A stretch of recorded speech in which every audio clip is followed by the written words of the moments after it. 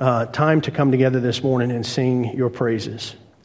Father, we sang from our hearts that we want to know you and then know you more. We sang from our hearts, Lord, pleading that and clinging to the promise that you will hold us fast. And Father, we sang songs regarding the deity and the glory and the headship of Jesus Christ. And Father, we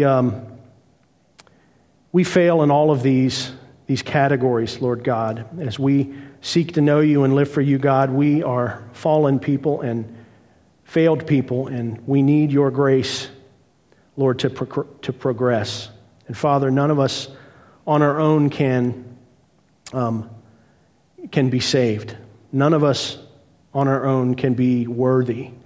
That is your work that you've done through your Son, and we come to you this morning and give you thanks and praise for all that he has done in our lives. In Jesus' name, amen. So, Harold, you mentioned that you didn't see any visitors today, but I did want to point out we do have some visitors. We've got the Randalls are in town to visit with us, so it's good to see you guys. Thank you so much for coming. And also, we've got Linda Strife, who we haven't seen in a long time. It's awesome to see you this morning again, so welcome. So, thank you guys for being here. Well, let's get back into Colossians and the background of this book. And I think there's not a better place to start than the book of Acts, chapters 19 and 20. And you remember that Acts is a historical account of the activities of the Spirit-empowered apostles and disciples as they spread the gospel throughout the Roman Empire in that early part of the first century. And back in Acts 19, we read of the account of Paul's ministry in Ephesus. And Paul had come into Ephesus and he met up with 12 men. And these men were described as disciples of John the Baptist. And these men had not heard of the Holy Spirit, so when Paul had taught them more fully, they were baptized in the name of Jesus. And Paul laid his hands on them and they received the Holy Spirit and they began speaking in tongues and prophesying, which was very common in that apostolic era. And after this episode, Paul, over the course of 3 months, is seen in the Jewish synagogue. And he's speaking out boldly, it says, and reasoning and persuading the people there about the kingdom of God. And just as an aside, I love the way that Paul's ministry is described here. There's this bold proclamation of the word on one hand, and on the other hand, there's a reasoning and a persuading side to Paul's presentation of the gospel. And if you're familiar, as I am, with the two dominant schools of thought in Christian apologetics, which are the presuppositional approach and the evidentiary approach, those two sides need not divide over their preferred approaches, given what we see here in Paul. I honestly think that you look at Paul, and in a presuppositional way, he boldly proclaims the truth. And also in an evidentiary sense, he reasoned and he persuaded as effectively as he could. So I think there's some room for reconciliation there if they'll be informed a bit by how Paul ministered in Ephesus. But that's a freebie. That just popped into my head this week as I was studying, so take that for what you will. Let's go back to Paul in Ephesus, because it wasn't long before there were some in the synagogue who became hardened and opposed to Paul's message. So Paul took his disciples and he left. And he went to, I mentioned this last week, the school of Tyrannus there in Ephesus. And he taught there daily for 2 years, it says. And in Acts chapter 19, verse 10, we read a very important little fact that's very easy to miss when we're just reading through the account. And it says this, that Paul's teaching in the school of Tyrannus took place for 2 years, so that all who lived in Asia heard the word of the Lord, both Jews and Greeks. Very important little sentence. Because those who lived in Asia, or Asia Minor, as many of your Bible maps may designate it, that's where Colossae is. So this little easy-to-miss sentence is full of meaning. And behind this little sentence are the conversion stories of countless people and the founding stories of numerous churches that were located in Asia Minor. Think, if you will, to the book of Revelation, the early parts. It's comprised of 7 letters to churches. Where were those 7 churches located? Asia, right? These are referred to as the 7 churches which are in Asia. Well, how did they come to be? They were born out of Paul's Ephesian ministry, his ministry there in Ephesus. Just think about how important that little sentence is in Acts.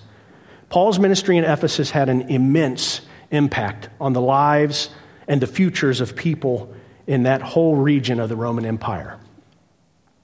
And this letter to the Colossians kind of helps us, move from a satellite perspective to a zoom in on the power of that little sentence in Acts 19. So let's move on and see what happens next. Because the text in Acts tells us that Paul's ministry and message was powerfully confirmed by demonstrations of the Holy Spirit's power. Acts 19, 11-12 says, God was performing extraordinary miracles by the hands of Paul, so that handkerchiefs or aprons were even carried from his body to the sick, and the diseases left them, and the evil spirits went out.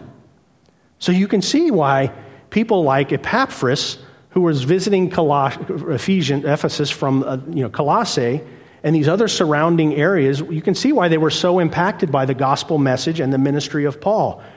And they were moved to take that message and that power back to their own communities. But eventually for Paul, trouble arose in Ephesus, as it did oftentimes, because there were some people who didn't like the traction that his ministry was gaining, so he had to leave Ephesus. And he left Asia Minor altogether, and he went to Macedonia and to Greece. And he was planning from there to make a trip back to Jerusalem. And so after a short stint away from Asia Minor, he comes back to Asia Minor for a quick stay. But when he comes back to Asia Minor, he doesn't go to Ephesus. He doesn't return there because the account says that Paul was in a hurry to get back to Jerusalem. So he just needed to make a quick stop in Asia Minor. And so what he did, he stops a few miles to the south of Ephesus in a little city called Miletus. And from there, as we read on into Acts chapter 20, we see Paul sending word to the elders of the Ephesian church a few miles north to come and meet him in Miletus before he heads to Jerusalem. And so Acts chapter 20 gives us this powerful, tearful farewell meeting with the elders of Ephesus.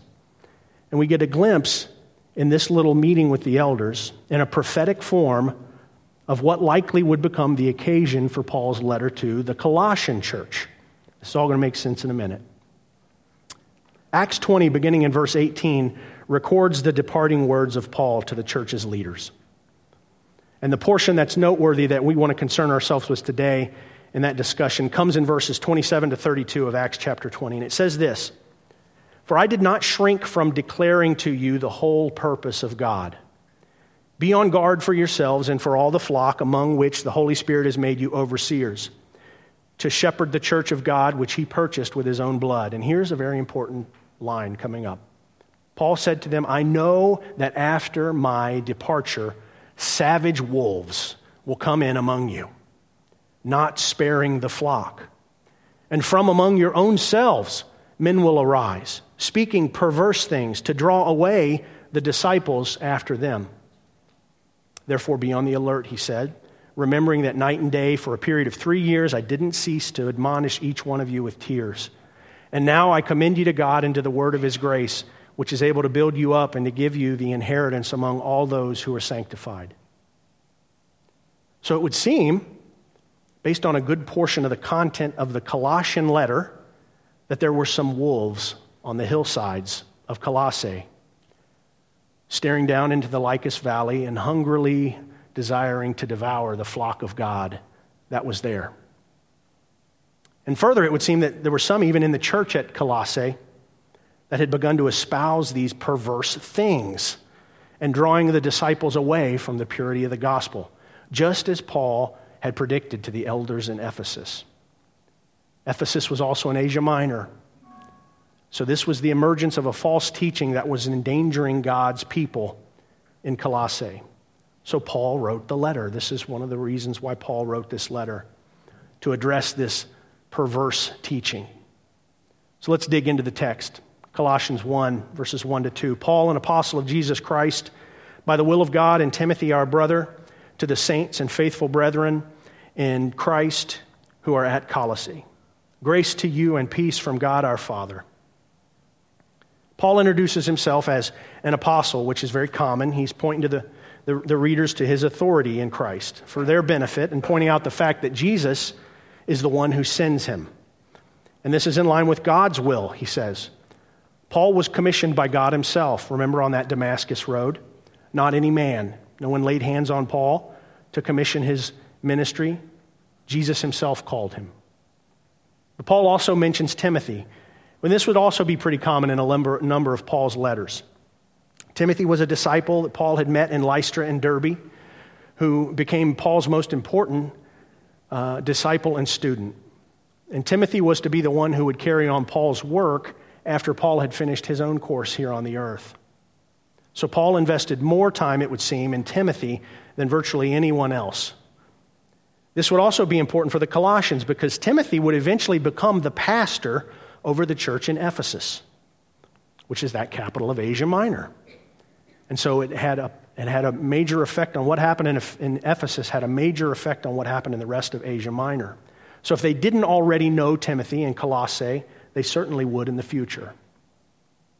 And Paul addresses the letter to the saints and the faithful brethren.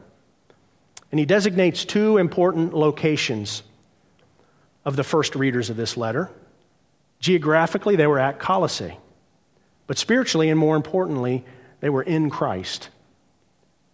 Paul was writing to a higher society that was within Colossae, the Christian community there. And each location brought their own responsibilities. As citizens of Colossae, people had responsibilities to those surrounding them in their communities. As citizens of heaven, they have responsibilities before the Lord.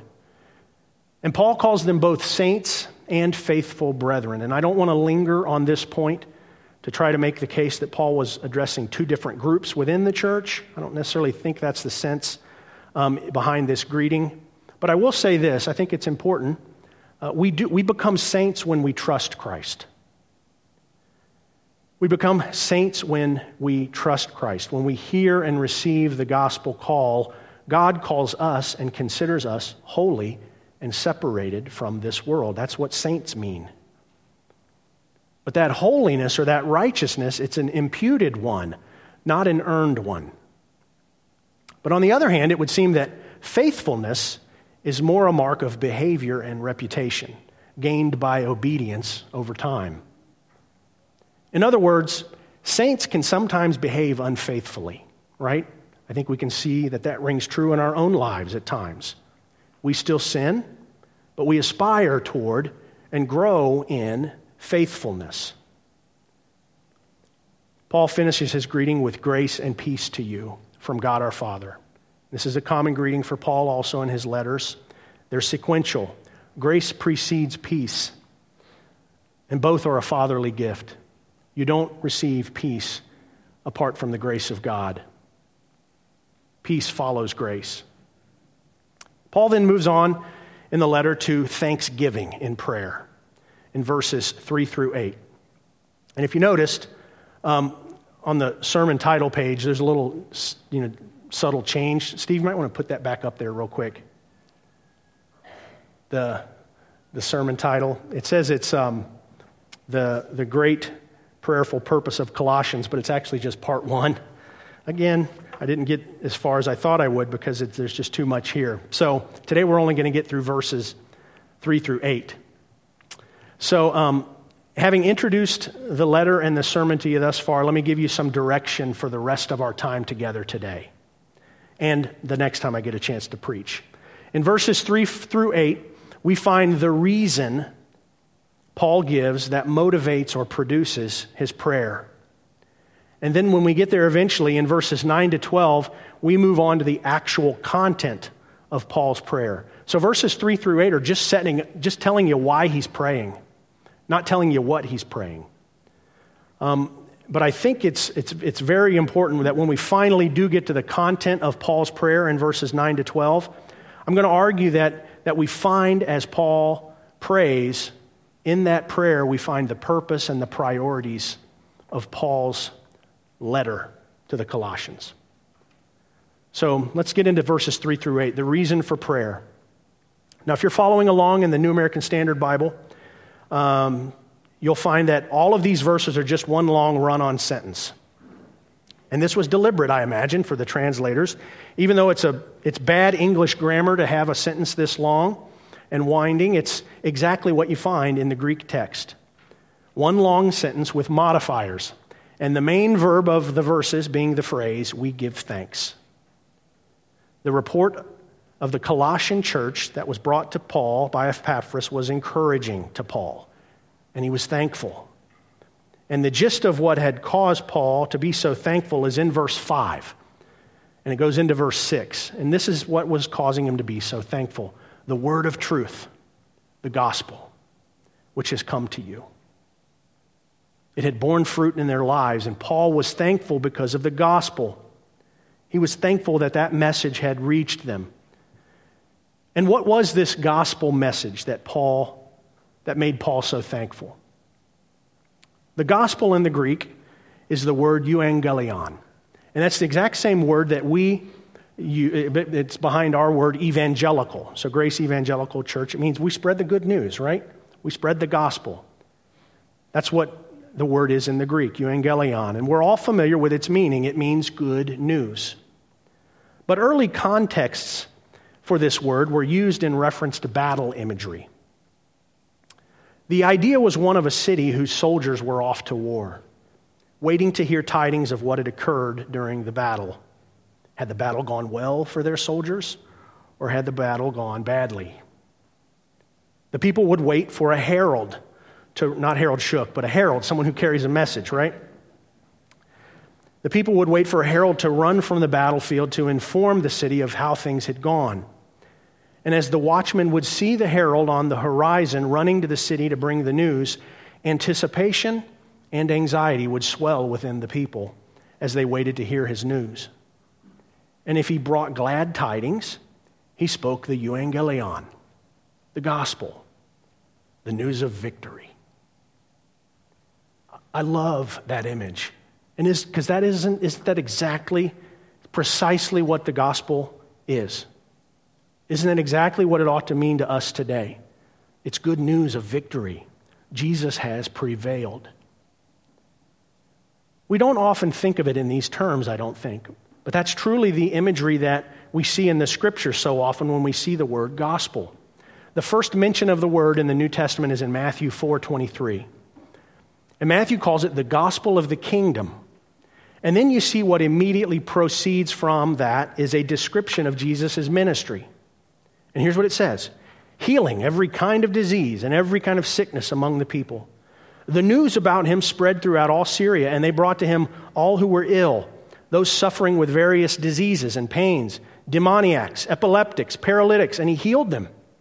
Large crowds followed him from Galilee and the Decapolis and Jerusalem and Judea and from beyond the Jordan. So Jesus' ministry looked like an army on the move, waging war against evil forces and the kingdom of darkness. And that's precisely what it was. The gospel of the kingdom was the news of an advancing army that couldn't be stopped. Jesus won every battle that he entered. Think of how the demons groveled before Jesus. Think of how sickness and death disappeared at his presence. Think of how hunger and want evaporated when he was there. Think of the power of his words to silence his opponents. And the people of the city and country of God, spiritually speaking, rejoiced at the good news of victory. God was enthroned and his champion was prevailing. At long last, it was good news. With this view of the gospel in mind, now maybe we see a small glimpse of just how dark was the crucifixion to Jesus' followers.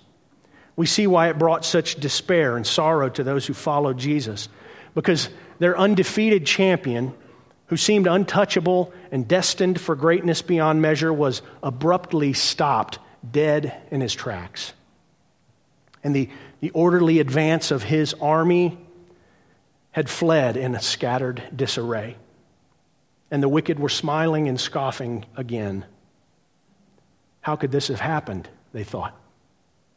We had hoped that he was going to redeem us, said the two men on the road to Emmaus, and set us free. And now he's gone and all is lost. But what they didn't realize at the time was that there was a final and ultimate enemy that he had to face and that battle would be his hardest and most glorious.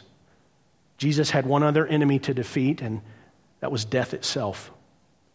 And its supply line for food and ammunition was the sin of all mankind. And when we come back to Paul here, the author of Colossians, we consider what he meant when he talked about the gospel. What were the contents of his message as he shared it? And we find that Paul tells us specifically what was his message of good news. And it included this dark portion, this crucifixion. In 1 Corinthians 15, 1-3, Paul makes it crystal clear what the message of the gospel is that he proclaimed. He says, "Now I make known to you, brethren, the gospel which I preached to you, which also you received, in which you also stand, by which also you are saved, if you hold fast the word which I preached to you." And here he goes, "For I delivered to you as of first importance what I also received." This is the gospel that's about to come out, that Christ died for our sins, according to the Scriptures, and that he was buried, and that he was raised on the third day, according to the Scriptures. So to Paul and to Jesus' disciples after the fact, the crucifixion and the death of Jesus was an integral part of that good news of victory. Without the death of Jesus, the ultimate victory could never be achieved. Christ died for our sins according to the Scripture. He was buried and raised on the third day. That's good news. That's glad tidings of victory. Our God is enthroned, and his champion has won. And this good news is that Jesus conquered not just death and our sins, but he also conquered spiritual dominions and authorities that exist in the present, so that those who receive the gospel share in the triumph over the darkness and evil of this present age. And this theme of Jesus conquering is much in mind in Paul's letter to the Colossians. Look what he says further ahead in chapter 1, verse 13. We'll get there eventually, but not today, but I'm just going to read it. He says, "He rescued us from the domain of darkness and transferred us to the kingdom of his beloved Son." Good news of victory, the gospel. We're a part of a different kingdom. Let's get back to Colossians and Paul and his prelude to his actual prayer where he gives the reason for his thanksgiving. And he gives us this. So if you're a note taker, very simply, there's 7 things that he gives us that are distinctive about the truth of the gospel. 7 things. Verse 4 is the beginning. The truth of the gospel, here's your first point, the truth of the gospel is appropriated by faith. It's appropriated by faith. He says, "Since we heard of your faith in Christ Jesus," Paul was thankful that the Colossians had believed the message of Christ Jesus that had come to them. Very simply, he was thankful that they believed. And to believe something simply means that you're persuaded that it's true. That's where salvation begins. The Colossians had become persuaded by the gospel message that they heard from Epaphras. And Epaphras had been persuaded when he heard the message and seen Paul's ministry in Ephesus. And there are many ways to persuade someone to believe that something is true. But most of them can be boiled down to the accumulation of evidence that supports the belief. And there are different forms of evidence. And by way of example, without getting into too much legal jargon, Epaphras saw the evidence of the miraculous in Paul's ministry. He saw the amazing examples of changed lives that lent credence to his message of the gospel. And this evidence accumulated in Epaphras' mind, and he believed. He became persuaded. Remember that description from Acts of Paul's ministry? Bold proclamation as well as reasoning and persuasion. For some, the evidence of a testimonial is a powerful tool of persuasion. Because when someone who is trusted and respected becomes an advocate for an idea or a message, they can be very persuasive, can't they? This is why they use this all the time in marketing, testimonials. We trust their message because of the trustworthiness of their lives. And that trustworthiness of their lives, especially if it's someone we know, it stacks the evidence in favor of the message that they proclaim. This could have been some of what convinced many of the initial converts in Colossae. They knew and respected Epaphras, and his message was believed. And Paul was thankful.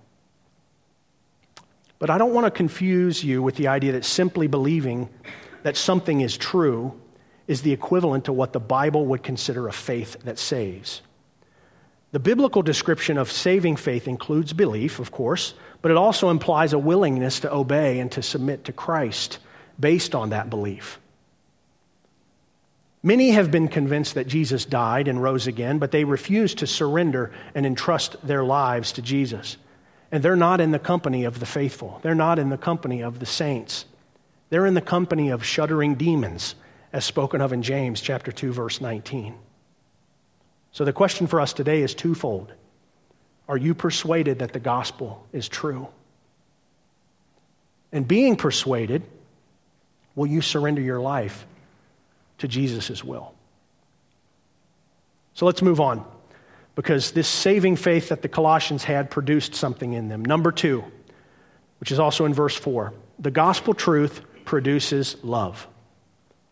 The gospel truth produces love. Paul says, the love which you all have for the saints, or you have for all the saints. Often present together in Paul's writings are faith and love. But evidence to Paul that faith was genuine was the exhibition of love that comes from the believer's life. Something changes deep down in the hearts of men and women when they believe the gospel. Love is produced. The word here is agape, and we talked a little bit about this in Sunday school. It means goodwill toward others that seeks the well-being of others to the extent that they are willing to sacrifice their own well-being for the sake of the other. And this is a love that mirrors Christ's love for his people. You stop caring so much about you and yourself, and you begin to think more of others and how you can help them and how you can serve them. And this change in a person's soul is not just evidence to other believers of a truly changed life, it's also powerful evidence to a watching world that something is distinctly good or better about the Christian life. John 13, 34 to 35, which we just covered in Sunday school, a new commandment I give to you, that you love one another, even as I have loved you, that you also love one another. By this all men will know that you are my disciples if you have love for one another. There's something special about the way Christians love one another in particular. It's persuasive to some in the world. And this is what the Colossians exhibited. Love for all the saints. They took care of one another. They lightened each other's loads, and they bore one another's burdens. And we look in the early church in the book of Acts, and we see that believers, it says, held all things in common. Remember, they sold their property even. They gave all this money to the apostles, and the apostles distributed it. It says they held all things in common in the early book of Acts. And some want to use this example of commonism, which is a word I just invented, right? Commonism. It's real because I just made it up. As justification for communism, right?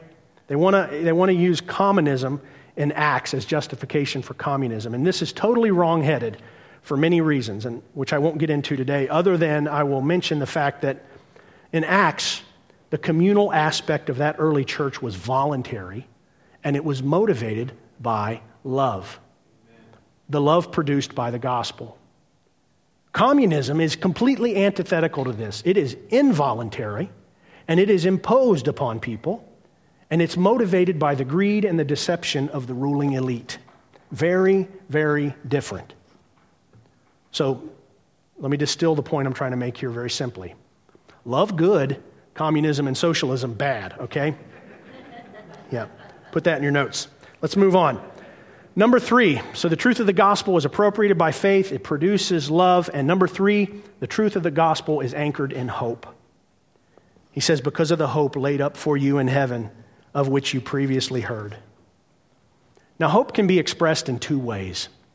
It can be expressed subjectively as an attitude of the heart, sometimes referred to as wishful thinking, or it can be expressed objectively as referring to a reality for which the hope is expressed. And this second one, this objective sense, is the one that we see here in verse 5. And we can tell this by the way that the word hope is modified in the sentence. Hope is described as laid up. And further, the location of where it's laid up is given. It's safeguarded in heaven. And this is also in the present tense. The hope is for something that is already obtained. It's just not realized. It's presently owned, but it's laid up for future access. Think of it like this. Think of a wealthy person establishing an irrevocable trust for the benefit of their heirs. The assets are held in safekeeping by the trust and are for the future access after the wealthy person dies or after the wealthy person designates. Thus, in light of this hope that we have, Christian lives in the present are emboldened and empowered. They ought to be free from worry about their destiny because they know that they have a rich inheritance awaiting them. 1 Peter 1, 3-5 says, "Blessed be the God and Father of our Lord Jesus Christ, who according to his great mercy has caused us to be born again to a living hope through the resurrection of Jesus Christ from the dead, to obtain an inheritance which is imperishable and undefiled and will not fade away, reserved, like laid up in heaven for you." It's a present reality, but it's laid up for future access. We know that nothing that this earth can offer will ever compare to what is ahead of us in eternity. And so we feel free to sacrifice the present pleasures of this life in pursuit of an enduring and everlasting reward. Because hope produces a stronger desire for the promise of the future than the pleasures of the day.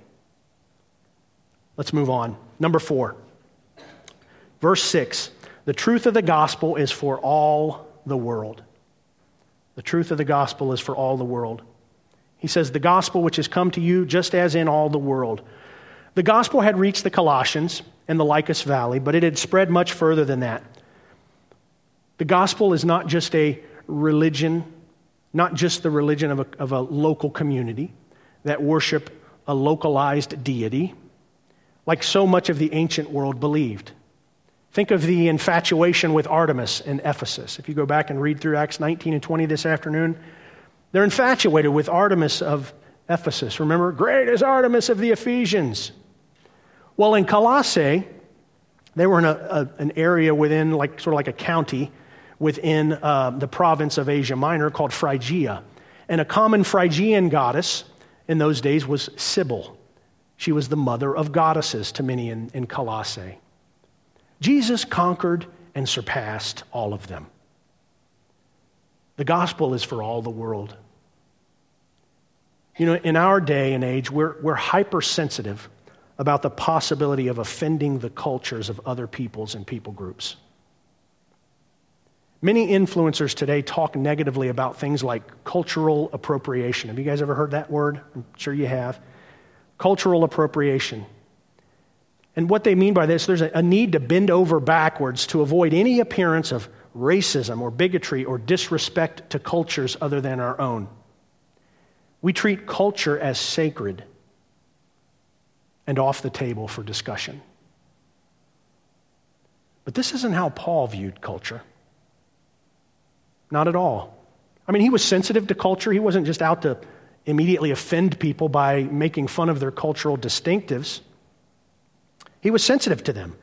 But he also sought to adopt a degree of them in the cultural norms so that he could adapt the means of communicating the gospel most effectively to reach those people and ultimately transform those cultures into conformity with the kingdom of God that was to come. 1 Corinthians 9, 19-23, Paul kind of describes his mode of operation, if you will. He says, "For though I am free from all men, I've made myself a slave to all, so that I may win more. To the Jews I became as a Jew, so that I might win Jews. To those who are under the law, as under the law, though not being myself under the law, so that I might win those who are under the law. To those who are without law, as without law, though not being without the law of God, but under the law of Christ, so that I might win those who are without law. To the weak I became weak, that I might win the weak. I've become all things to all men, so that I may by all means save some. I do all things for the sake of the gospel. So in Paul's mind, culture was not sacred. The gospel was sacred. Local deities were not to be respected. They were to be refuted and replaced by the one true God, Jesus, who would one day return to judge and reign over those cultures and peoples to whom he ministered. The gospel is universal in its importance and its application. It's for all the peoples of the world. And in truth, there will not be a corner of any part of the creation that will not eventually bow the knee to him when he comes in his kingdom. Amen. But this leads us to our next distinctive of the gospel. The gospel is appropriated by faith. It produces love. It's anchored in hope. It's for and reaches the world. And fifth, the truth of the gospel produces fruit and increases. Paul says it's constantly bearing fruit and increasing, even as it has been doing in you also since the day you heard of it. So not to spend too much time on this, but the picture is similar to what Jesus said in Mark chapter 4 in his parable of the seed. It says, the kingdom of God is like a man who casts seed upon the soil. And he goes to bed at night and gets up by day, and the seed sprouts and grows. How? He himself doesn't know. The soil produces crops by itself. First the blade, then the head, then the mature grain in the head. But when the crop permits, he immediately puts in the sickle because the harvest has come. So the imagery is the seed has this power within itself to germinate and to grow. We don't do anything except throw it on the ground or put it in the ground. It has this power within itself to do this. And we marvel at it. The gospel is like this. Or like later in the chapter in Mark 4, Jesus says, how shall we picture the kingdom of God? Or by what parable shall we present it? It's like a mustard seed, which when sown upon the soil, though it is smaller than all the seeds that are in the garden, smaller than the seeds that are upon the soil, yet when it is sown, it grows up and it becomes larger than all the garden plants and forms large branches so that the birds of the air can nest under its shade. The gospel message itself, when proclaimed, has the power within it to produce fruit. This is why Paul's ministry included reasoning and persuasion, but it also it included just a bold proclamation, because the gospel itself has the power to produce fruit. And it does this everywhere it goes. And the fruit is sort of in two senses. One, it causes growth. It grows within the lives of individual believers. But it has another feature in that it spreads to other people. Paul spoke of this power in Romans 1:16. He says, I'm not ashamed of the gospel, for it is the power of God for salvation to all who believe. For the whole world, the gospel can transform. But let's move on to number 6. The truth of the gospel is rooted in grace.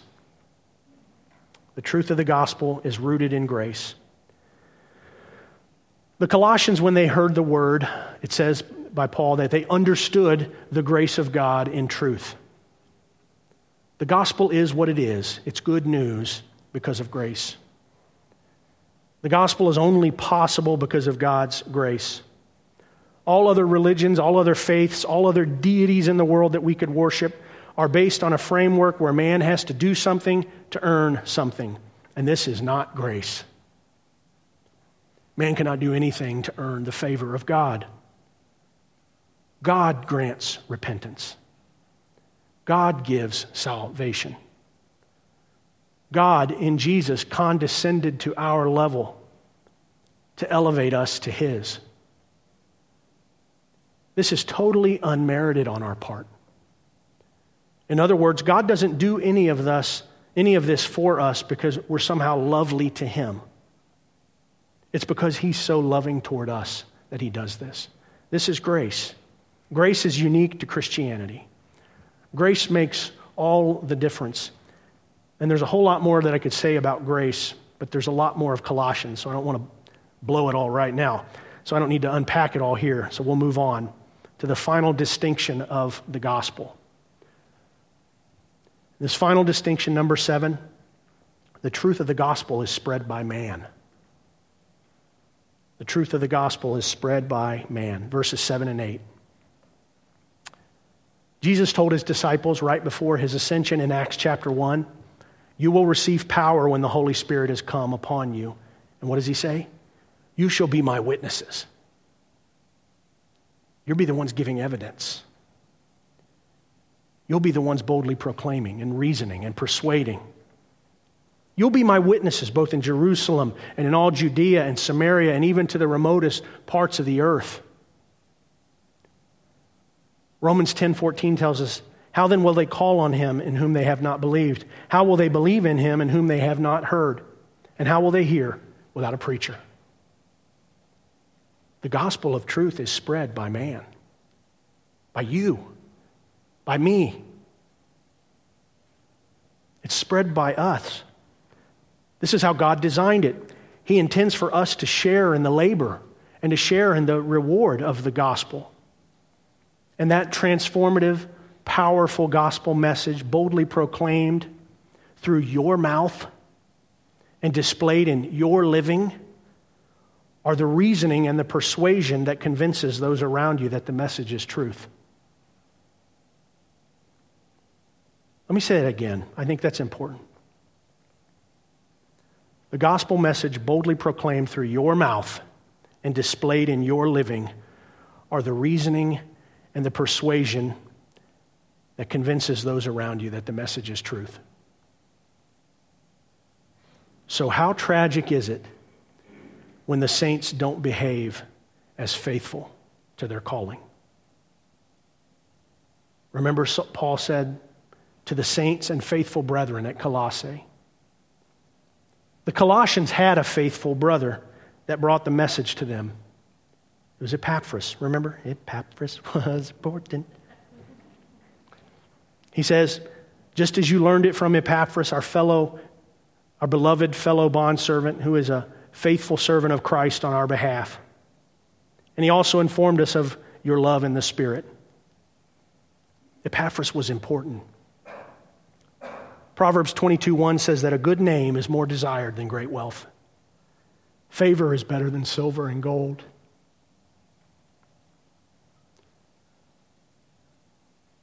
Proverbs 10 verse 7 says that the memory of the righteous is blessed. You know, when they opened up this letter from Paul and they saw Epaphras' name in that letter, they remembered him. They remembered him, and his memory was a blessing to them.